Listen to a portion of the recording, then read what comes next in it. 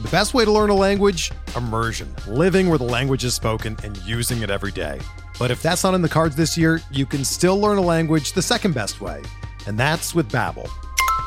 Be a better you in 2024 with Babbel, the science-backed language learning app that actually works. Don't pay hundreds of dollars for private tutors or waste hours on apps that don't really help you speak the language.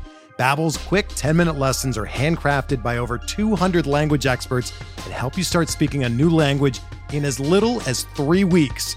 Babbel's designed by real people for real conversations, and their tips and tools are approachable, accessible, rooted in real-life situations, and delivered with conversation-based teaching, so you're ready to practice what you've learned in the real world.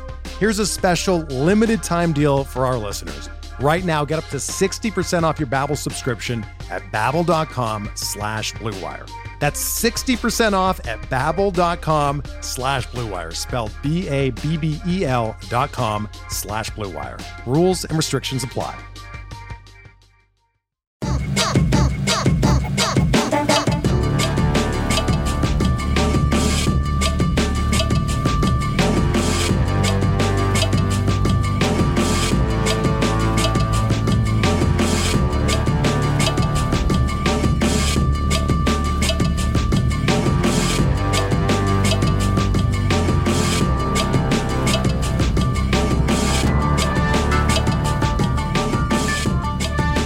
Welcome to the RotoWire Prospect Podcast, sponsored by WynnBET. I'm Clay Link here with RotoWire.com's lead prospect analyst, James Anderson. James, great to be chatting with you as always. We got our walk-up song draft at the end of the show, and your article this week going to be our primary topic of discussion. You put a spotlight on the minor league hard hit data, which we have on the site, which is a tremendous resource, which I myself don't spend enough time digging into. But just kind of a treasure trove they're waiting for me. Yeah. Treasure trove of data. Yeah, we've got it dating back, I think, 4 minor league seasons now. So, I mean, you could even just compare a guy versus what he was doing in 2019 and see if he's improved. As I laid out in the piece, this isn't as scientific as what you're going to see on Baseball Savant for big leaguers. There's a lot of like the Sports Info Solution video scouts just kind of track everything and figure out whether it's hard, medium, or soft based on the trajectory, location, etc. So, I think there's a margin for error here that you have to consider when you're looking at it. But I would, in my opinion, it's accurate enough that I think it's very valuable. And the fact that you just can't really get this type of data for minor leaguers in the public sphere just makes it all the more valuable. So it's a big time tool that I use when I'm doing my rankings. I mean, it's not the be all end all, though. I kind of wanted to sort of stress that because some guys are going to. That is important to stress. Yeah. Right. And it's not an answer key. No. For there's other, like, age is a huge factor. Like, and if like a 19-year-old, like Jordan Walker, for instance, with the Cardinals, like he's had a monster breakout year. He's surpassed most people's expectations of what he was capable of this year. And he's a big time power hitter, but he doesn't rate that well for hard hit rate. And there's certain cases like that where don't just look at that and be like, oh crap, he's not hitting the ball that hard. Really what that means is like, he's not hitting the ball that hard as consistently as maybe some guy who's 24 and is at AA is hitting it.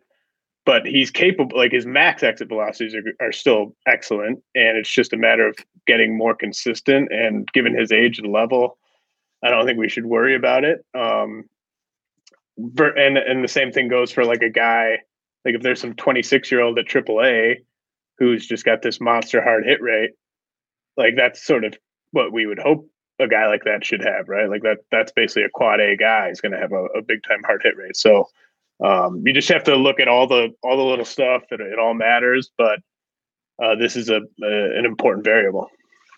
Yeah, it's another piece of the puzzle and just another data point we can use in our toolbox. And great that we have that at RotoWire. RotoWire.com/try to check out a 10-day trial. No credit card required at all. Definitely check out James's latest article, Farm Futures, Examining Hard Hit Data for Top Prospects. You're diving into that. And the first grouping of players, data darlings, you had Brennan Davis there. And in this case, the hard hit data kind of eases your concerns about that elevated K rate. Am I right? Well, there's other reasons why I'm not worried about the K rate, but the hard hit rate, it's more with like guys like Brennan Davis. It kind of confirms what I'm seeing with my eyes, and it confirms just sort of the baseline power numbers. And the K rate questions that people have, I mean, I think it's very fair to see a guy with a 30% strikeout rate and question whether he should be the number 3 ranked prospect. But Davis is very new to Double A. He's one of the youngest players at Double A. He's striking out, but he's also taking his walks. He's doing a ton of damage. So it'd be different if he had a 30% strikeout rate and like a 5% walk rate, or if he was 23 years old and he was at Double A and had a 30% strikeout rate. And in the past, like I was too low on Fernando Tatis Jr. as a prospect because I was worried about his strikeout rate at Double A. And I'd like to think I've like learned from that. I'm not saying Davis is Fernando Tatis Jr., but it's a different game. Yeah, Ronald the game has changed high so much. Rates. You Aaron Judge, even though it hasn't really been smooth sailing for him, but he did dominate for a while, despite super high K rates in the minors. Aaron Judge, sorry to interrupt you. Yeah, you can't focus just on strikeouts. I mean, the Judge one, like, I don't even mind that I got that wrong. Like, I think that there were a lot of reasons to be worried about that. So I think Judge is kind of more of an outlier because he was actually pretty old. But like Acuna and Tatis to me are more instructive just because like they were dominating while running high strikeout rates, but also being the youngest hitters at those levels. So I think you can't, when a guy's game, like Davis, his top tool for me is going to be his power. I think he's going to hit for a pretty high average and he's going to steal double-digit bases. But like, I think he could be a 40 homer guy at peak. And for a guy whose game is about power to that extent, and who's also really young for a level, like the strikeouts are part of the deal. Like, I mean, if Davis was only striking out like 18% of the time at Double A right now, I mean, he might, he'd be thought of as just this, amazing next monster thing type of guy. And I mean, he could be that, but you have to kind of look past that with him. But the hard hit rate with him is just, it kind of confirms everything that I've been seeing with my eyes. Very nice. And Riley Green of the Tigers seems like from spring training through now has been one of the bigger risers among prospects this year, at least in terms of, what I saw in spring and what he's done this year. It's been really impressive to watch. Seems like he's kind of cemented himself in that upper echelon of prospects, and 33% hard hit rate. The medium hit rate is 53.5%. You love to see a lot of medium and hard there. You do have a kind of a cautionary tale in this little blurb about Green when it comes to minor league stolen base totals. You want to explain that a little bit? Yeah, I mean, I think Green is going to be a guy who steals bases, but he's just, and if someone has clocked him as a plus runner this season, please let me know.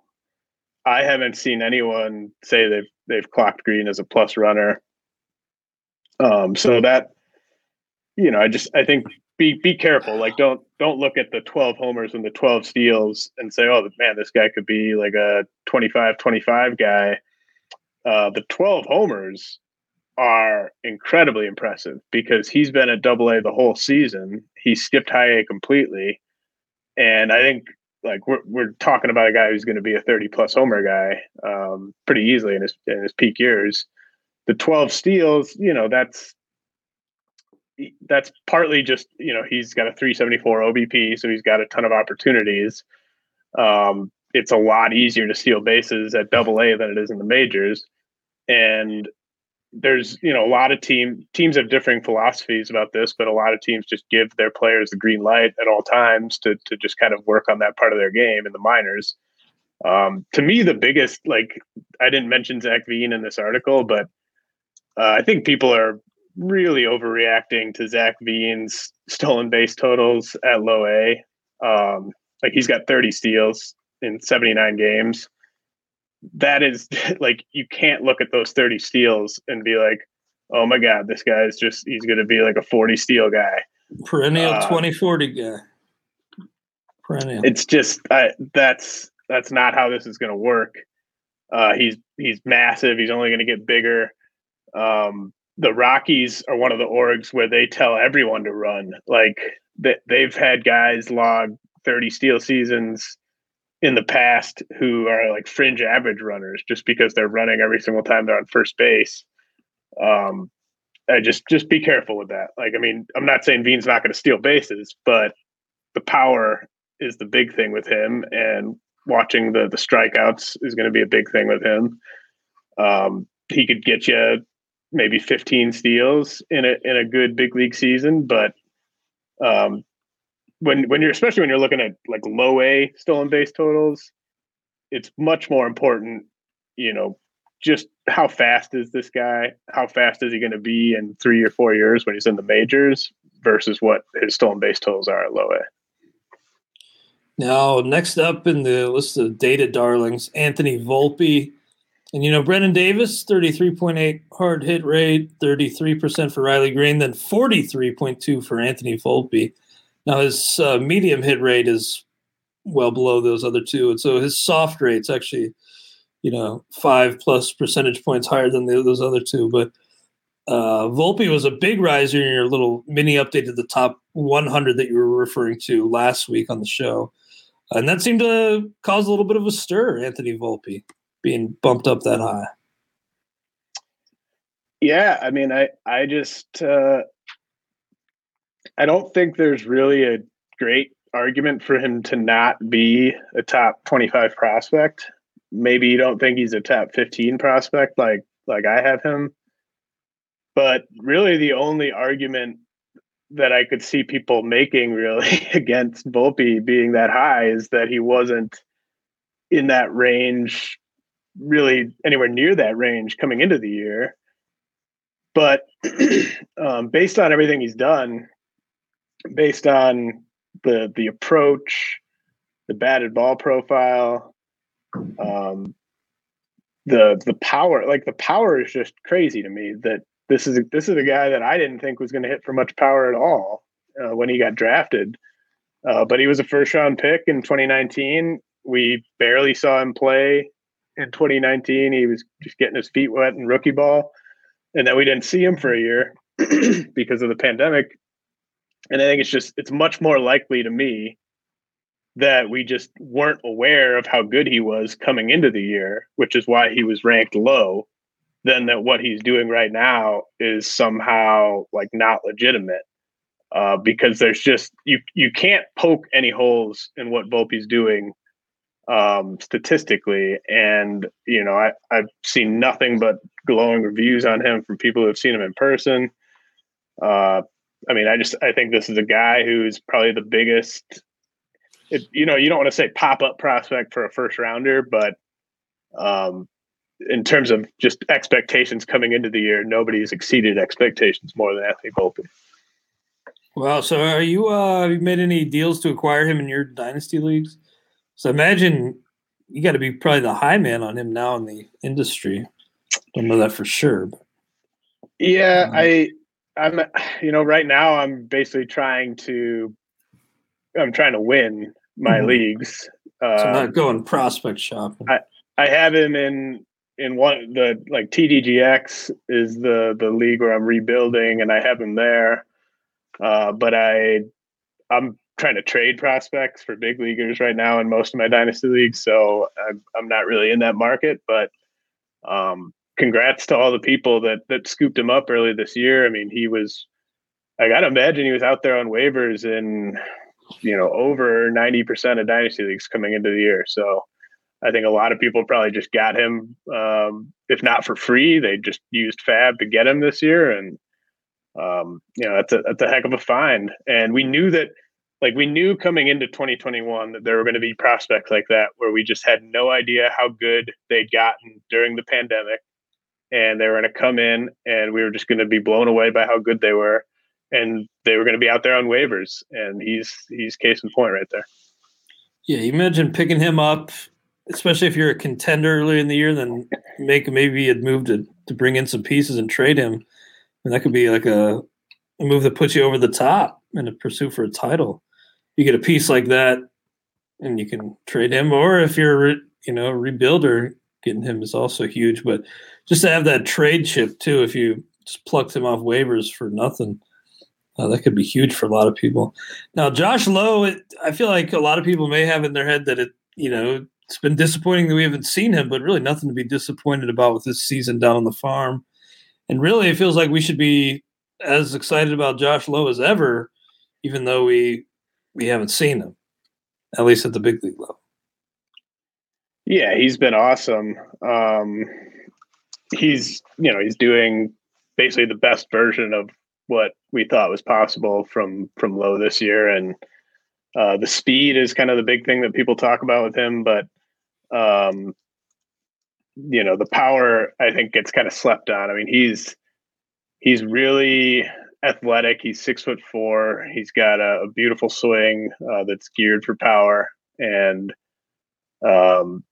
we haven't seen him yet. The Rays were obviously unable to get off of Kevin Kiermaier at the deadline.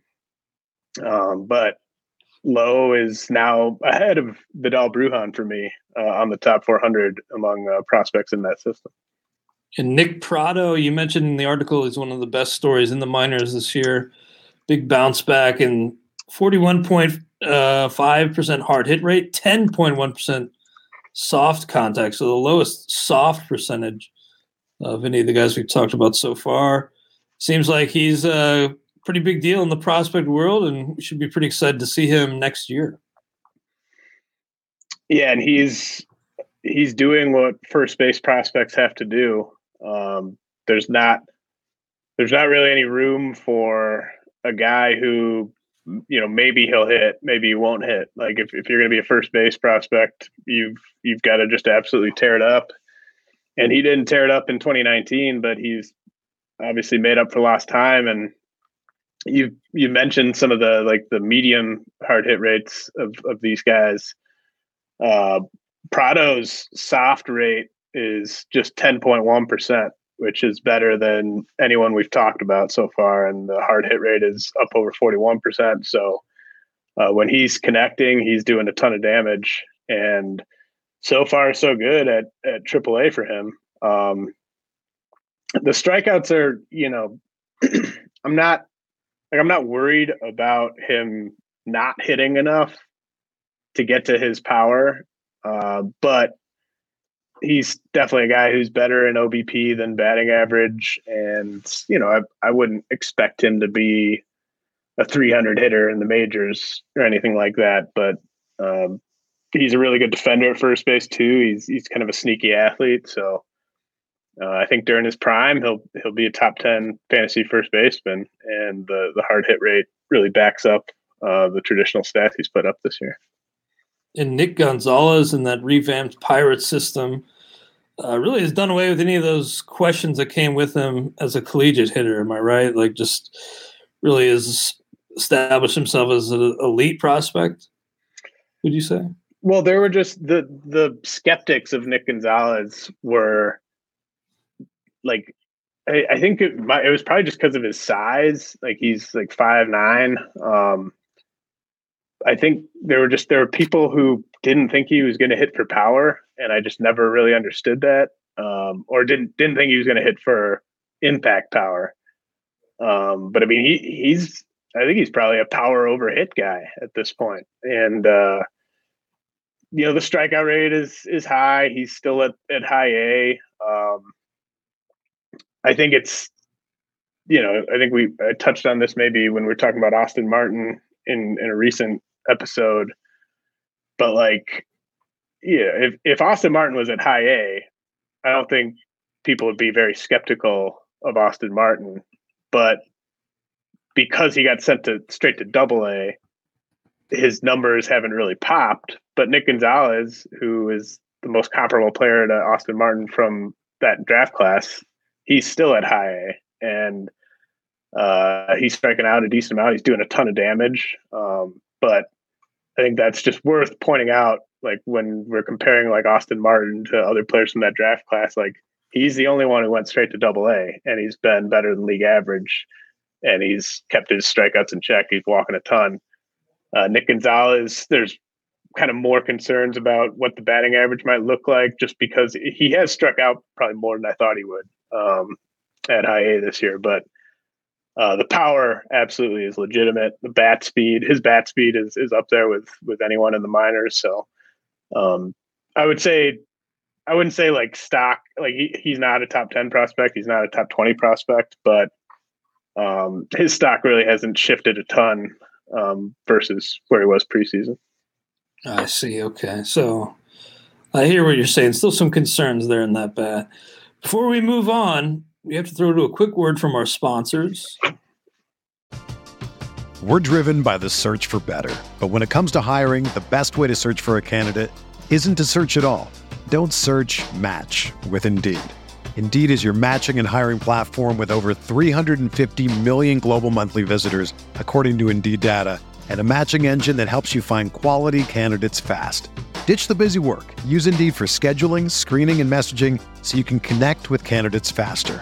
Leveraging over 140 million qualifications and preferences every day, Indeed's matching engine is constantly learning from your preferences, so the more you use Indeed, the better it gets.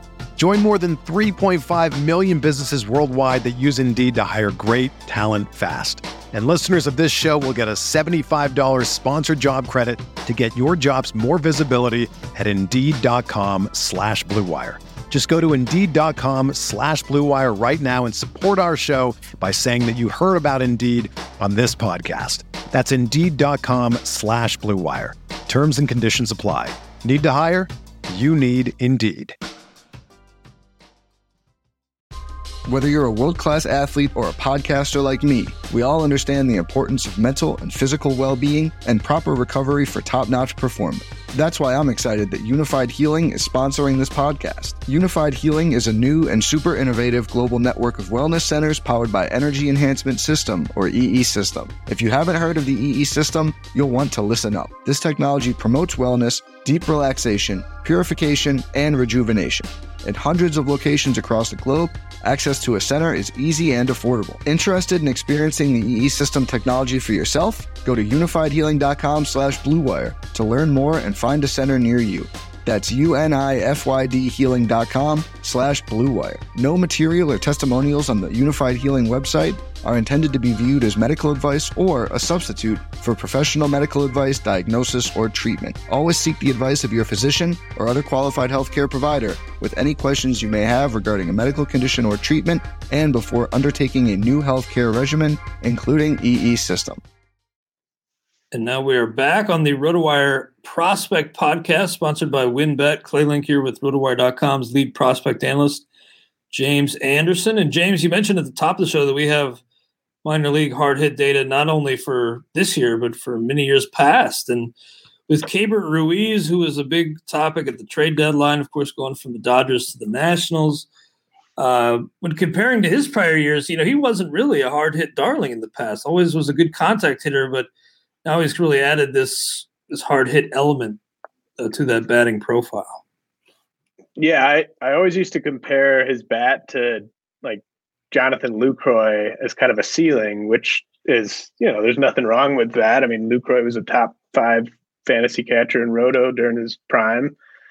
But it was, it used to be kind of more about the batting average you were going to get from him. He was going to hit double-digit homers, but he probably wasn't going to hit 25 or anything like that.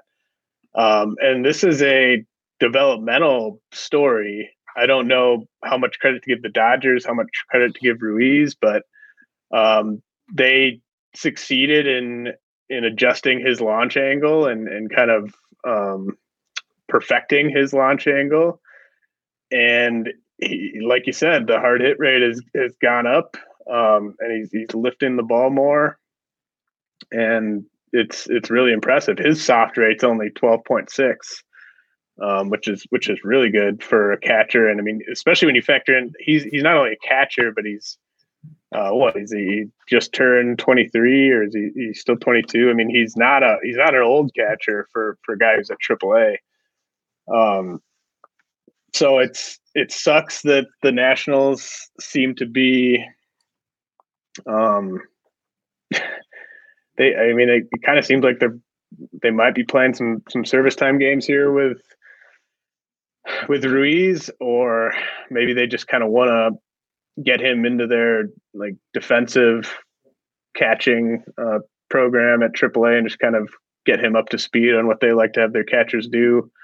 There could be several reasons for why he's at AAA, but I'm really just hopeful that he's given a fair chance to just win that job next year in spring training, because Keibert Ruiz could be one of those guys where you're able to draft him, maybe outside the top like 300. Like I don't know if that's I don't know if you think that's realistic or not, but like if we don't see him up this year and all people have to look at is his AAA statistics, redraft people aren't typically that into just taking a catching prospect who hasn't really proven it against big league pitching. So you might be able to get Ruiz on the cheap in redraft leagues next year.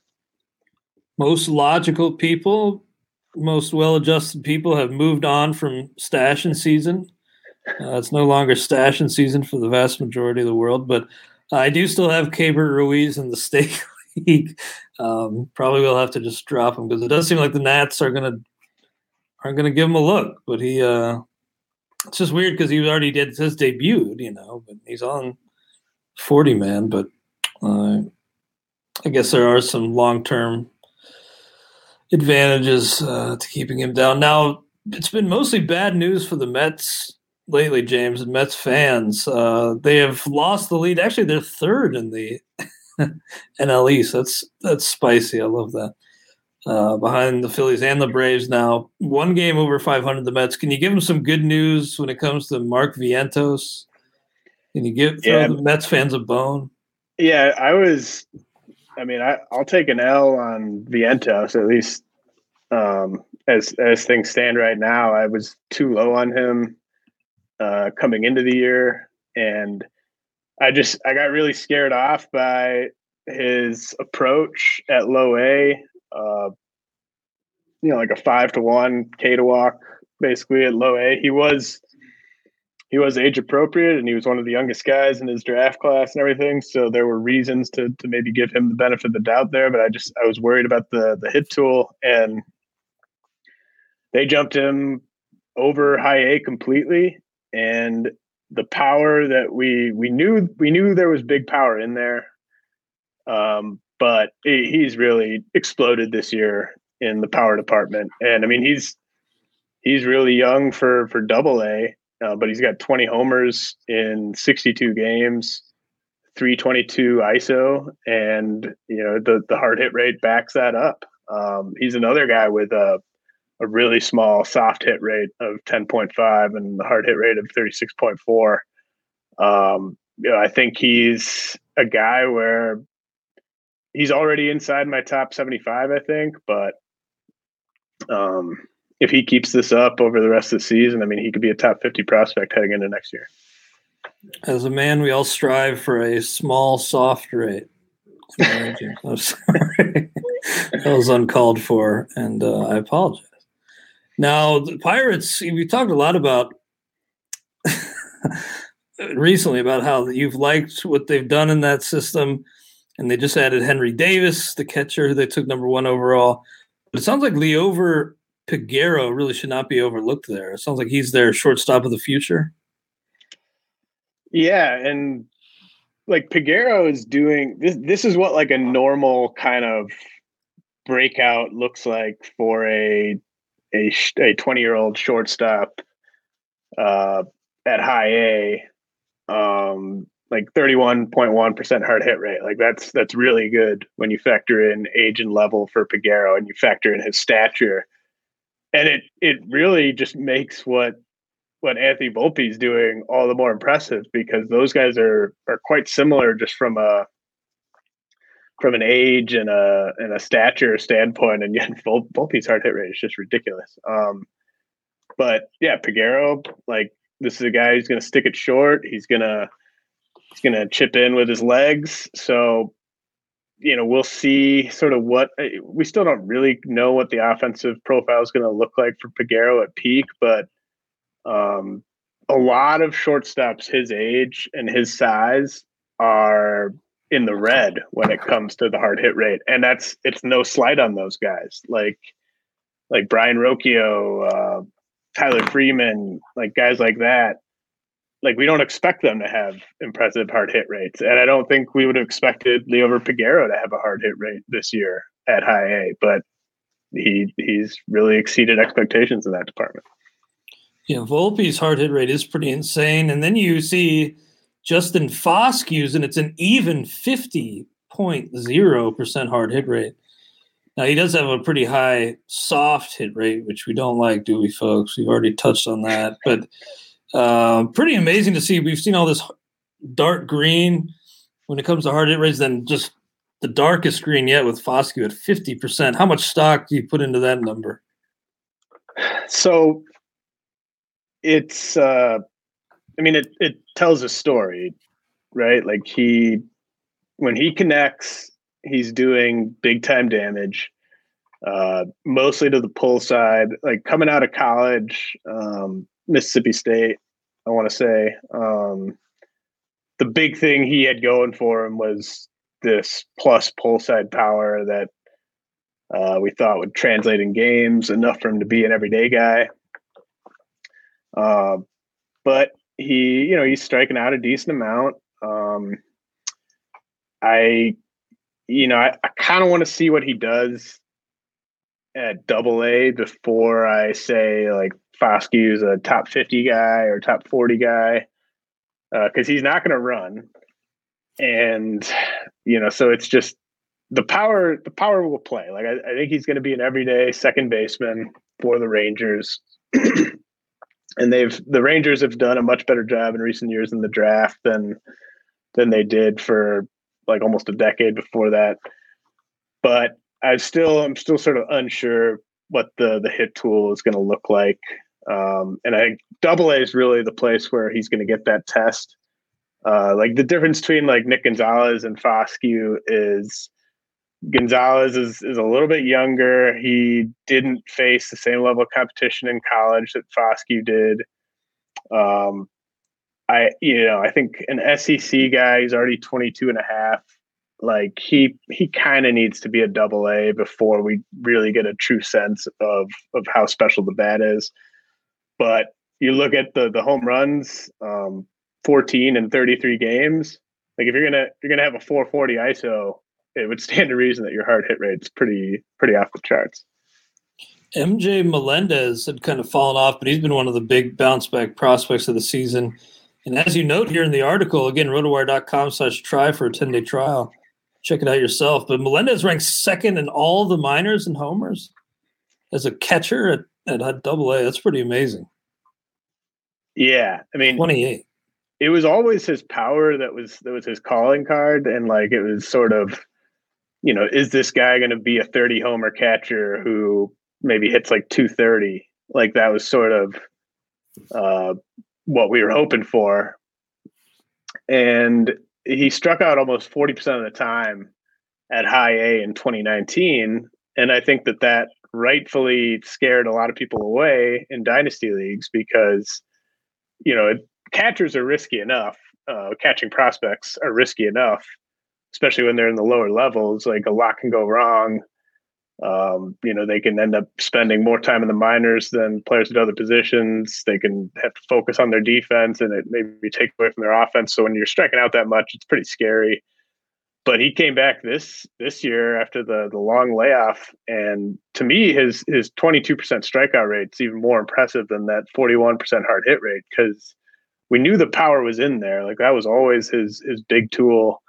And if he's going to strike out, even like if he strikes out 25% of the time in the majors, I mean, he's going to get to a ton of game power, and so it's exciting.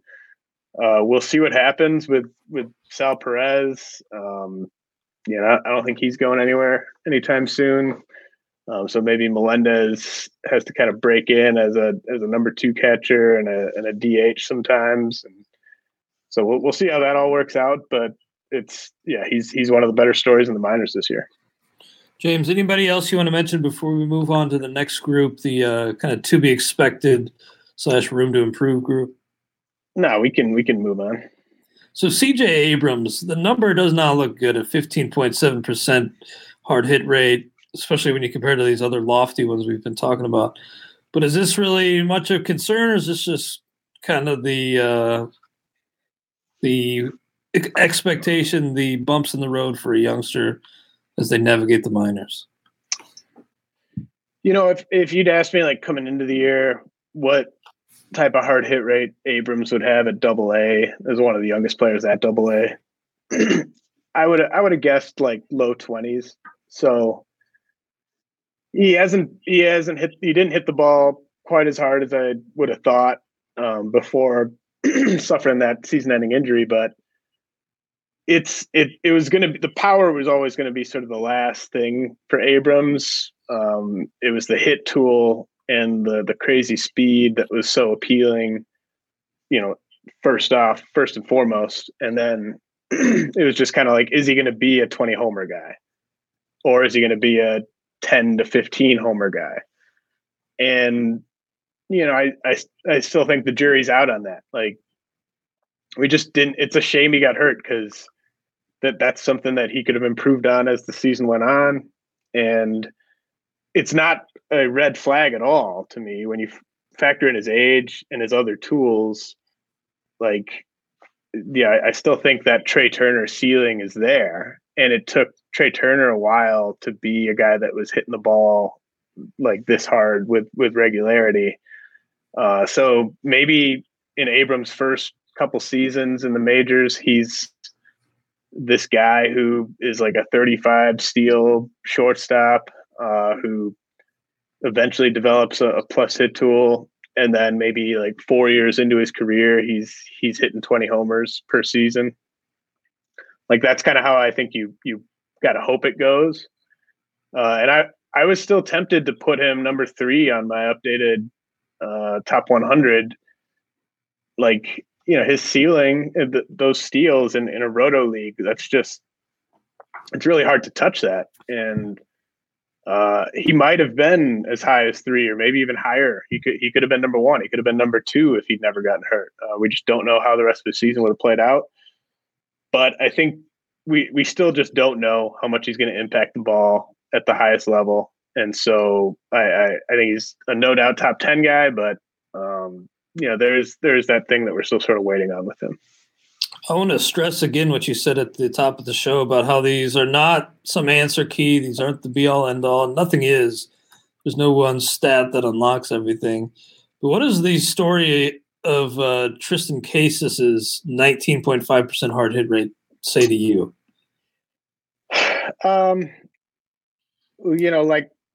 Like I said at the top, these aren't 100% accurate.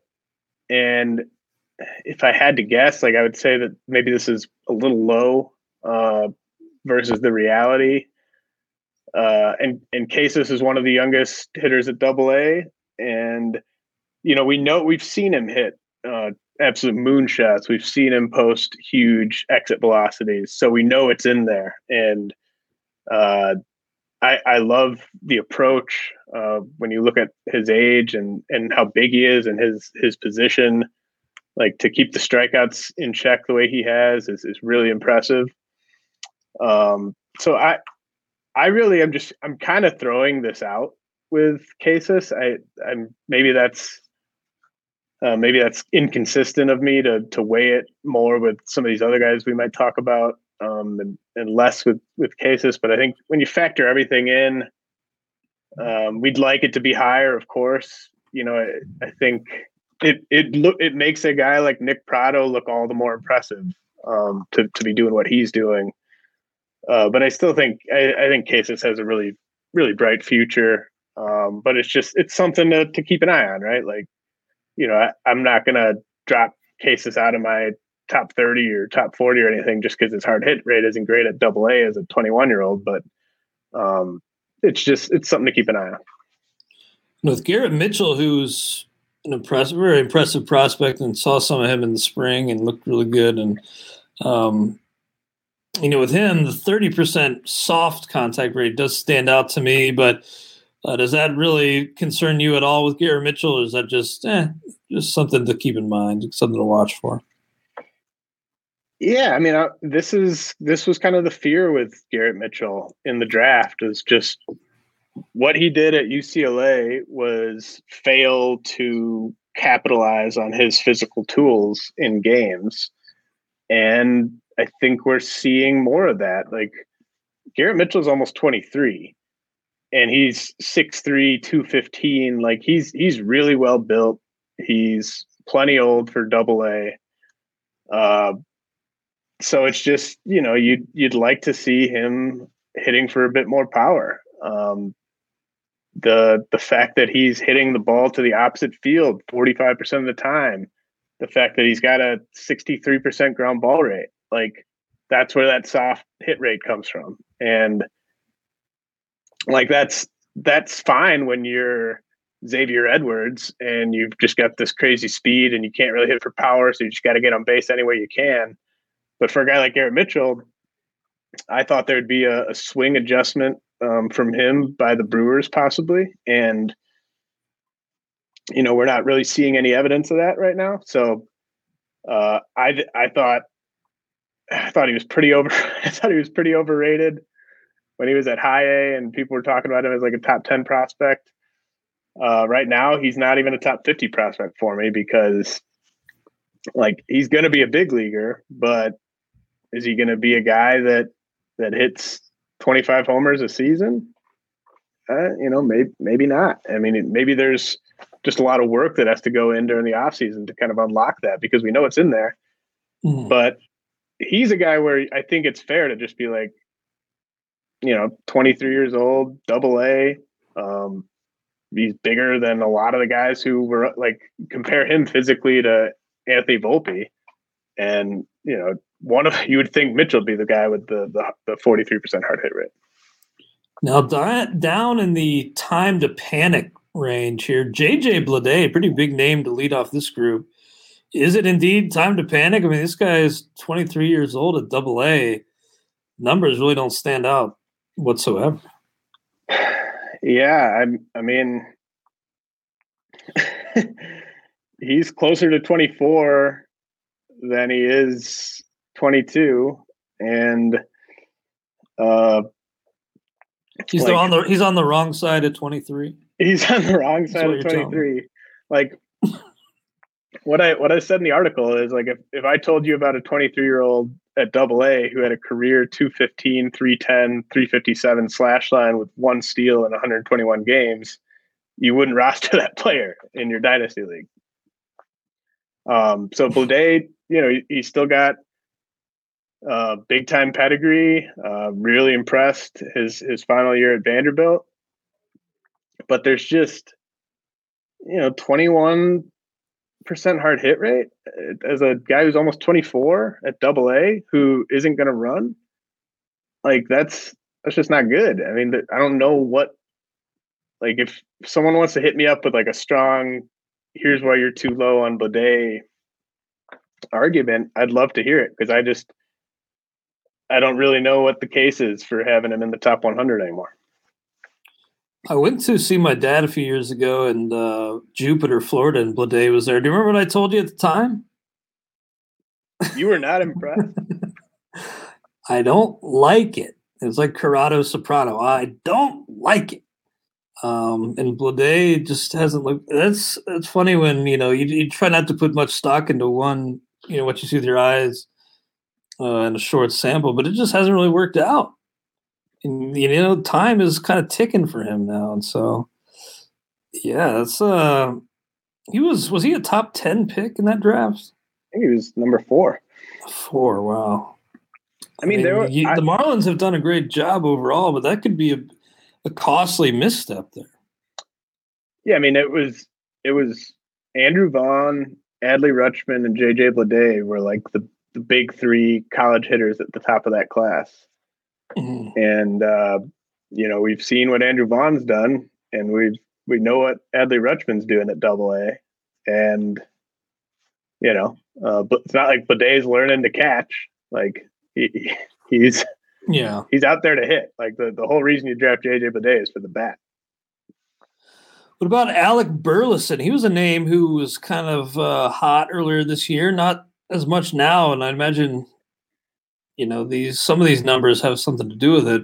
Nothing really stands out as all that impressive in the batted ball numbers with Alec Burleson. So with Burleson is probably like my sort of hot take from this article, like other than maybe the Anthony Volpe ranking is a hot take for some people, but I think you should try to sell high on Burleson right now, because it's really impressive that he opened the year at high A for his pro debut, and he's already up to AAA. Like usually that's a really strong indicator. But I was watching him the other day, and I mean, he's a really, really, really bad athlete. He's almost like a Billy Butler level athlete out there. Ooh. And really? if you're just country breakfast. Yeah. Wow. I haven't heard that name in a while. And so if you he's going to have to be a DH, I think. And that's part of the reason why he went 70th overall. I mean, he hit in college, but there are always questions about where he was going to play. And I think in Dynasty right now, you could probably get something for Burleson because people are going to look down. They're going to be like, oh, wow, he's already at AAA in his debut season. But the ISO, the slug, everything's kind of trending down as he's climbed through the org. And the numbers on the season are still really impressive, but are they impressive enough for a guy to be an everyday designated hitter? I don't really think so. And for a guy with that type of profile, I think we'd be expecting the hard hit rate to be where Justin Foskey's is. This guy's not going to provide any defense with any value with his defense. He's not going to do anything on the base paths, but he's going to just destroy the baseball, and that's going to be his calling card. And he isn't really doing that. He's a very advanced hitter. He's showing up to these levels. He's having success. But I just don't think he's going to quite.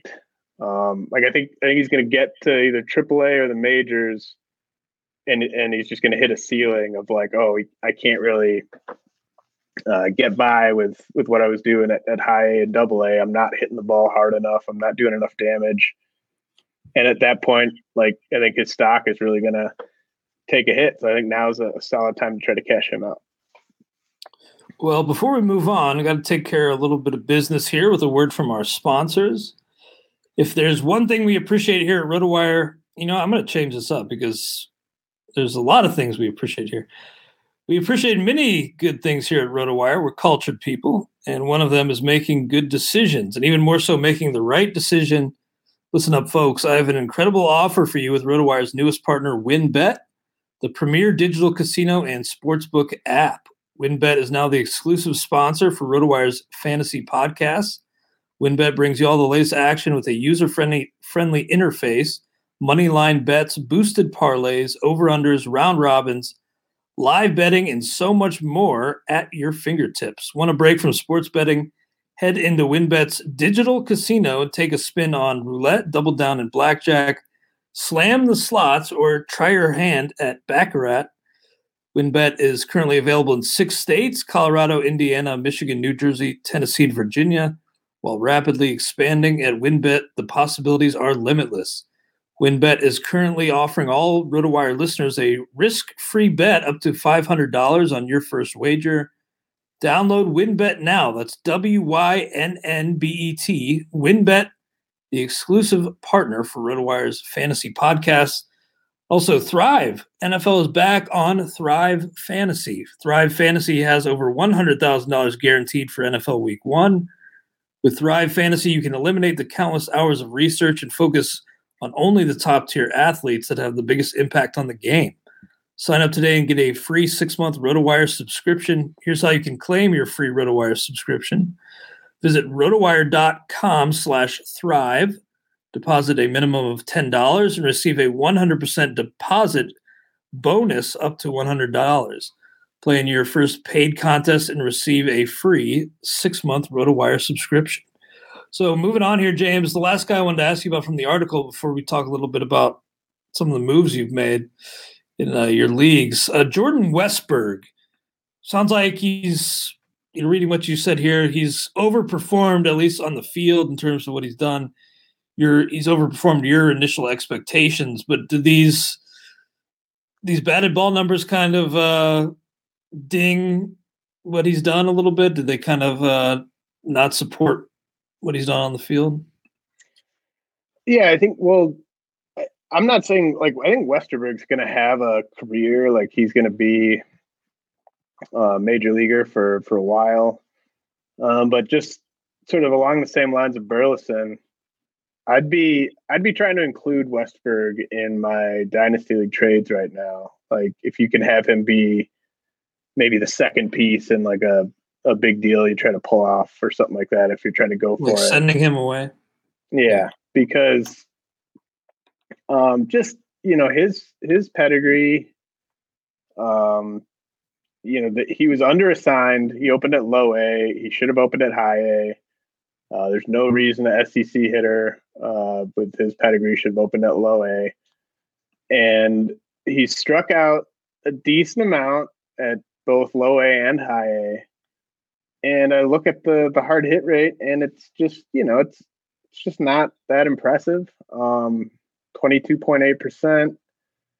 Now the soft hit rate is pretty low. So, maybe he's just one of those guys. Like, you can have success in the majors without ever being a guy who's just got a bunch of red bars on StatCast. But I think when you take in all the context of like where he was assigned, where he's played so far, how much he's striking out, he's not destroying the ball with regularity. I think this might end up being the high point of his dynasty value. And I mean, I'm sure a lot of people who are rostering Westberg probably don't listen to this podcast because I was super low on Westberg in the draft. But, I think he's a guy who kind of popped up to me as like, oh, well, I knew that he was producing, and I know how old he is, and I know how physically mature he is. So I am surprised at how low this hard hit rate is. Interesting stuff, man. Well, appreciate it. As always, great analysis and insight in your article. Check it out for yourself, rotowire.com/try. Now, there's a trade you've made, James. You talked about how you're trying to win now in some leagues. It sounds like this was a blockbuster you pulled off in the P365 XDL League. I imagine that's Prospects 365. Yeah. So I'm in 4th place right now, I think. And I probably should have tried to make a trade like this a few weeks ago. But I traded Corbin Carroll, Hedbert Perez, Blaze Jordan, Cade Cavalli, and Josh Winder for Brian Reynolds, Salvador Perez, Ryan McMahon, Sean Manaea and Blake Trinan. This is a saves plus hold league, so Trinan has some value. And this is a trade where I just kind of wanted to discuss, like, there sometimes have to be motivations when you're making a trade that go beyond just like, is this a fair trade on paper? Like, am I winning this trade on paper in a dynasty league? I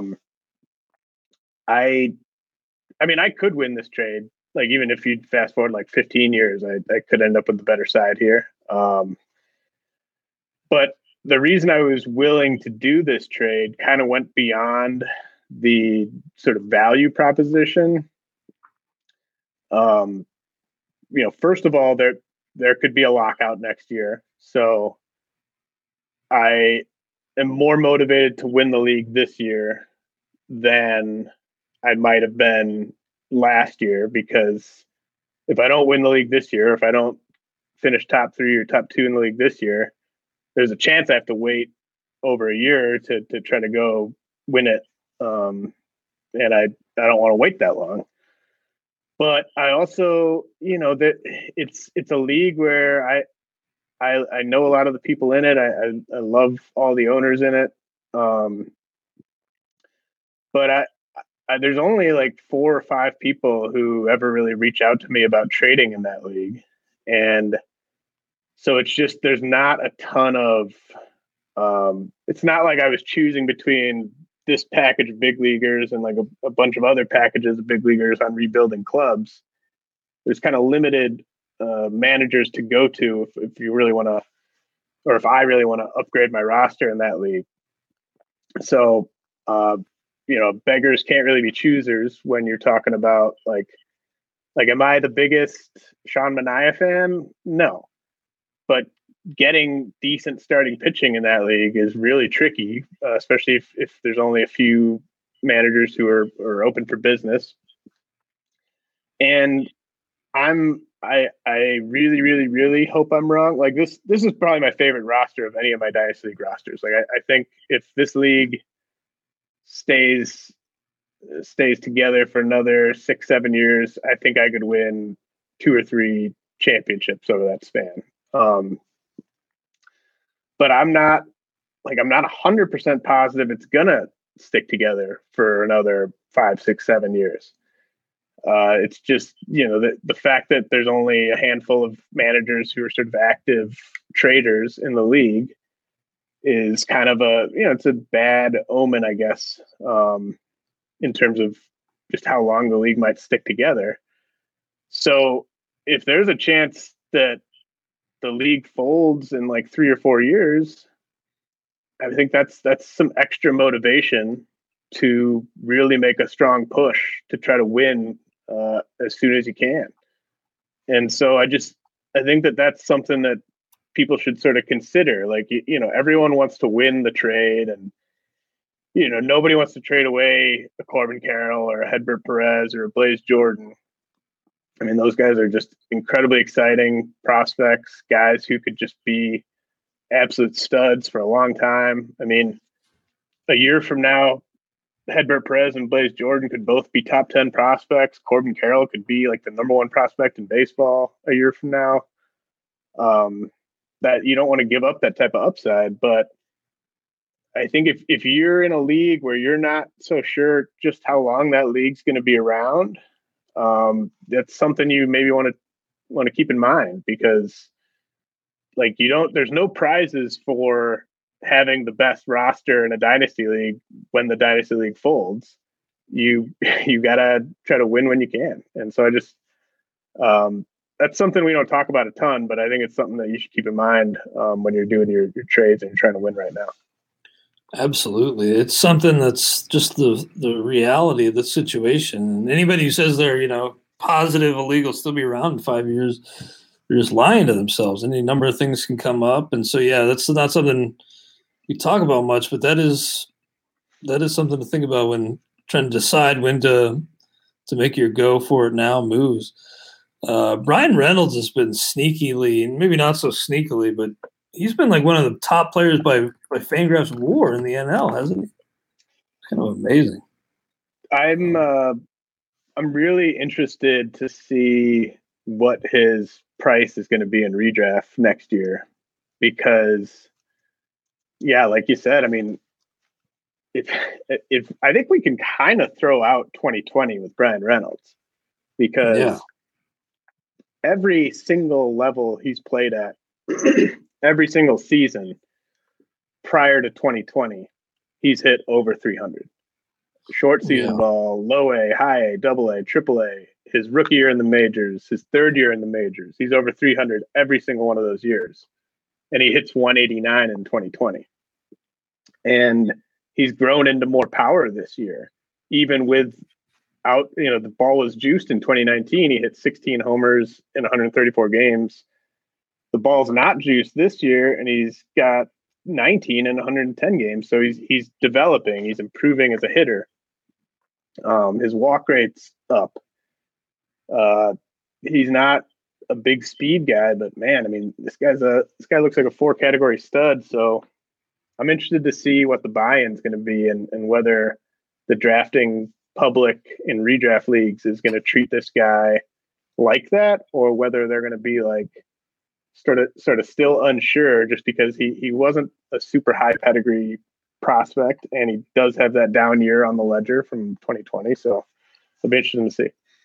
I like the buy high on Bryan Reynolds. I think that's a good call. He is 5th in the NL in terms of F-WAR among hitters. So Fernando Tatis Jr., Trey Turner, Max Muncy, Ronald Acuna Jr., then Bryan Reynolds. Pretty elite company. So last year was just so many weird things for so many different people. When I'm doing my evaluation this offseason, I'm going to discount 2020 a lot, because just such a small sample, and guys just, with that stop and start training, they just kind of lost it. Like JD Martinez just kind of lost interest in training, I guess. As have I. I've lost interest in training. Now, James, I got to say, I didn't watch the Locks Dipset versus, so I don't have a review this week. I will try to watch it this coming week to have a full review. Did you get eyes on that yet? Yeah. Should I give a quick one? Let's hear your thoughts if you got any you want to share. Because Chris from Baseball Pods wanted to get our take, so figured I'd give him something. Yeah, I'd love to hear something. Sorry, I didn't get around to it this week. First of all, it's not really my cup of tea. Like, it's very, like, the actual rapping was great, but there's just so much yelling and so much like shit talking in between each verse that it's just it seemed like there was it was very confrontational, the little clips I saw. Yeah, I was listening to it, I was trying to write my article, and it was kind of, wasn't something that you could easily sort of multitask and have on in your headphones, right? Like, there's just it was very confrontational. So not exactly the way that I like to consume hip hop, but I 100% agree with everyone who says that Jadakiss sort of stole the show. I think Jadakiss wanted it more than anyone else who was there. Like he had this circled on his calendar for a while. He's like, I'm showing up for this. Like, I'm gonna go into full beast mode for this. So totally agree with that. I agree with LeBron James, who said Jada is the most underrated rapper out there. And to confirm that, I went back and looked at our hip hop draft, and neither of us took Jadakiss in the hip hop draft, even though we're both big Jadakiss fans. Like, you and I, that's kind of referenced many times. But like, that proves the point, right? Like, that you and I both like Jadakiss, but yet we didn't take him in that draft. So I think Jadakiss 100% is underrated. Maybe not anymore. Maybe not after that versus. But I do think there has to be, like, at least for me, a little bit of an asterisk here, because I think Dipset has just a flat out better catalog, and a lot of the Lox's tracks that they were going ham on were DMX tracks that they featured on. But like they weren't off of Lox albums. They weren't off of Lox solo albums. They were off of DMX albums. And so I think that that's just a tiny asterisk to me. Like, you know, you didn't see a Dipset doing songs that like Cameron was like a featured guest on, you know, like they had a deep enough catalog where they could just go to all their bangers. And the Lox, like their very best stuff is really good, but I just don't think it's as deep as what Dipset has. So I agree that the Lox like brought it and was probably more into it and more convincing, and I think they won over the crowd, but just a little asterisk there. I agree that there's kind of some recency bias here with Jada, as great as he is. Maybe some recency bias after that versus. I wish I could have him on the hip hop team I drafted over. I wish I could have the Talib Kweli pick back. Ooh, yeah. I don't hate Talib, but no. I mean, at least his music. But I guess his heard some weird things about him lately. But I like Jada more than Talib. But I had to fill one of those Midwest spots. You know how it is. Well, James, my walk-up song for this week is actually going to be Beanie Sigel, "Feel It in the Air." The song, since I got my new used car, I have a CD player again, so I have this old booklet of CDs, and I was flipping through, and this came on, "Feel It in the Air" by Beanie Sigel. Gave me chills, literal chills, and just love that song. Great song. And Beanie Sigel is kind of fascinating. He like didn't rap. He like wasn't a rapper. He's just like a real guy in Philadelphia, and then he just was suddenly like he just gave it a shot and was like showing up Jay-Z on Jay-Z's own song. So Beanie Sigel, kind of a legend, and great video too. If you've never seen the "Feel It in the Air" video, what you got for us this week? I would have maybe gone with a different Beanie song. As much I love Beanie, Mac. I don't know if I could get that hype to "Feel It in the Air," but not a really hype song. But I'm thinking like the hook maybe. It's just kind of just beautiful. Yeah, it is. It's a beautiful song. So mine is going to be "Friday" by Ice Cube. Okay. Which is obviously off of the Friday soundtrack. Which is a great soundtrack. I had that back in the day. And just kind of quintessential West Coast beat. Like that's the type of beat that I think about when I think about West Coast hip hop, and I'd love to walk to the plate to that. I like it. I think that's a good choice. Well, anything else on your mind today, man, before we wrap things up?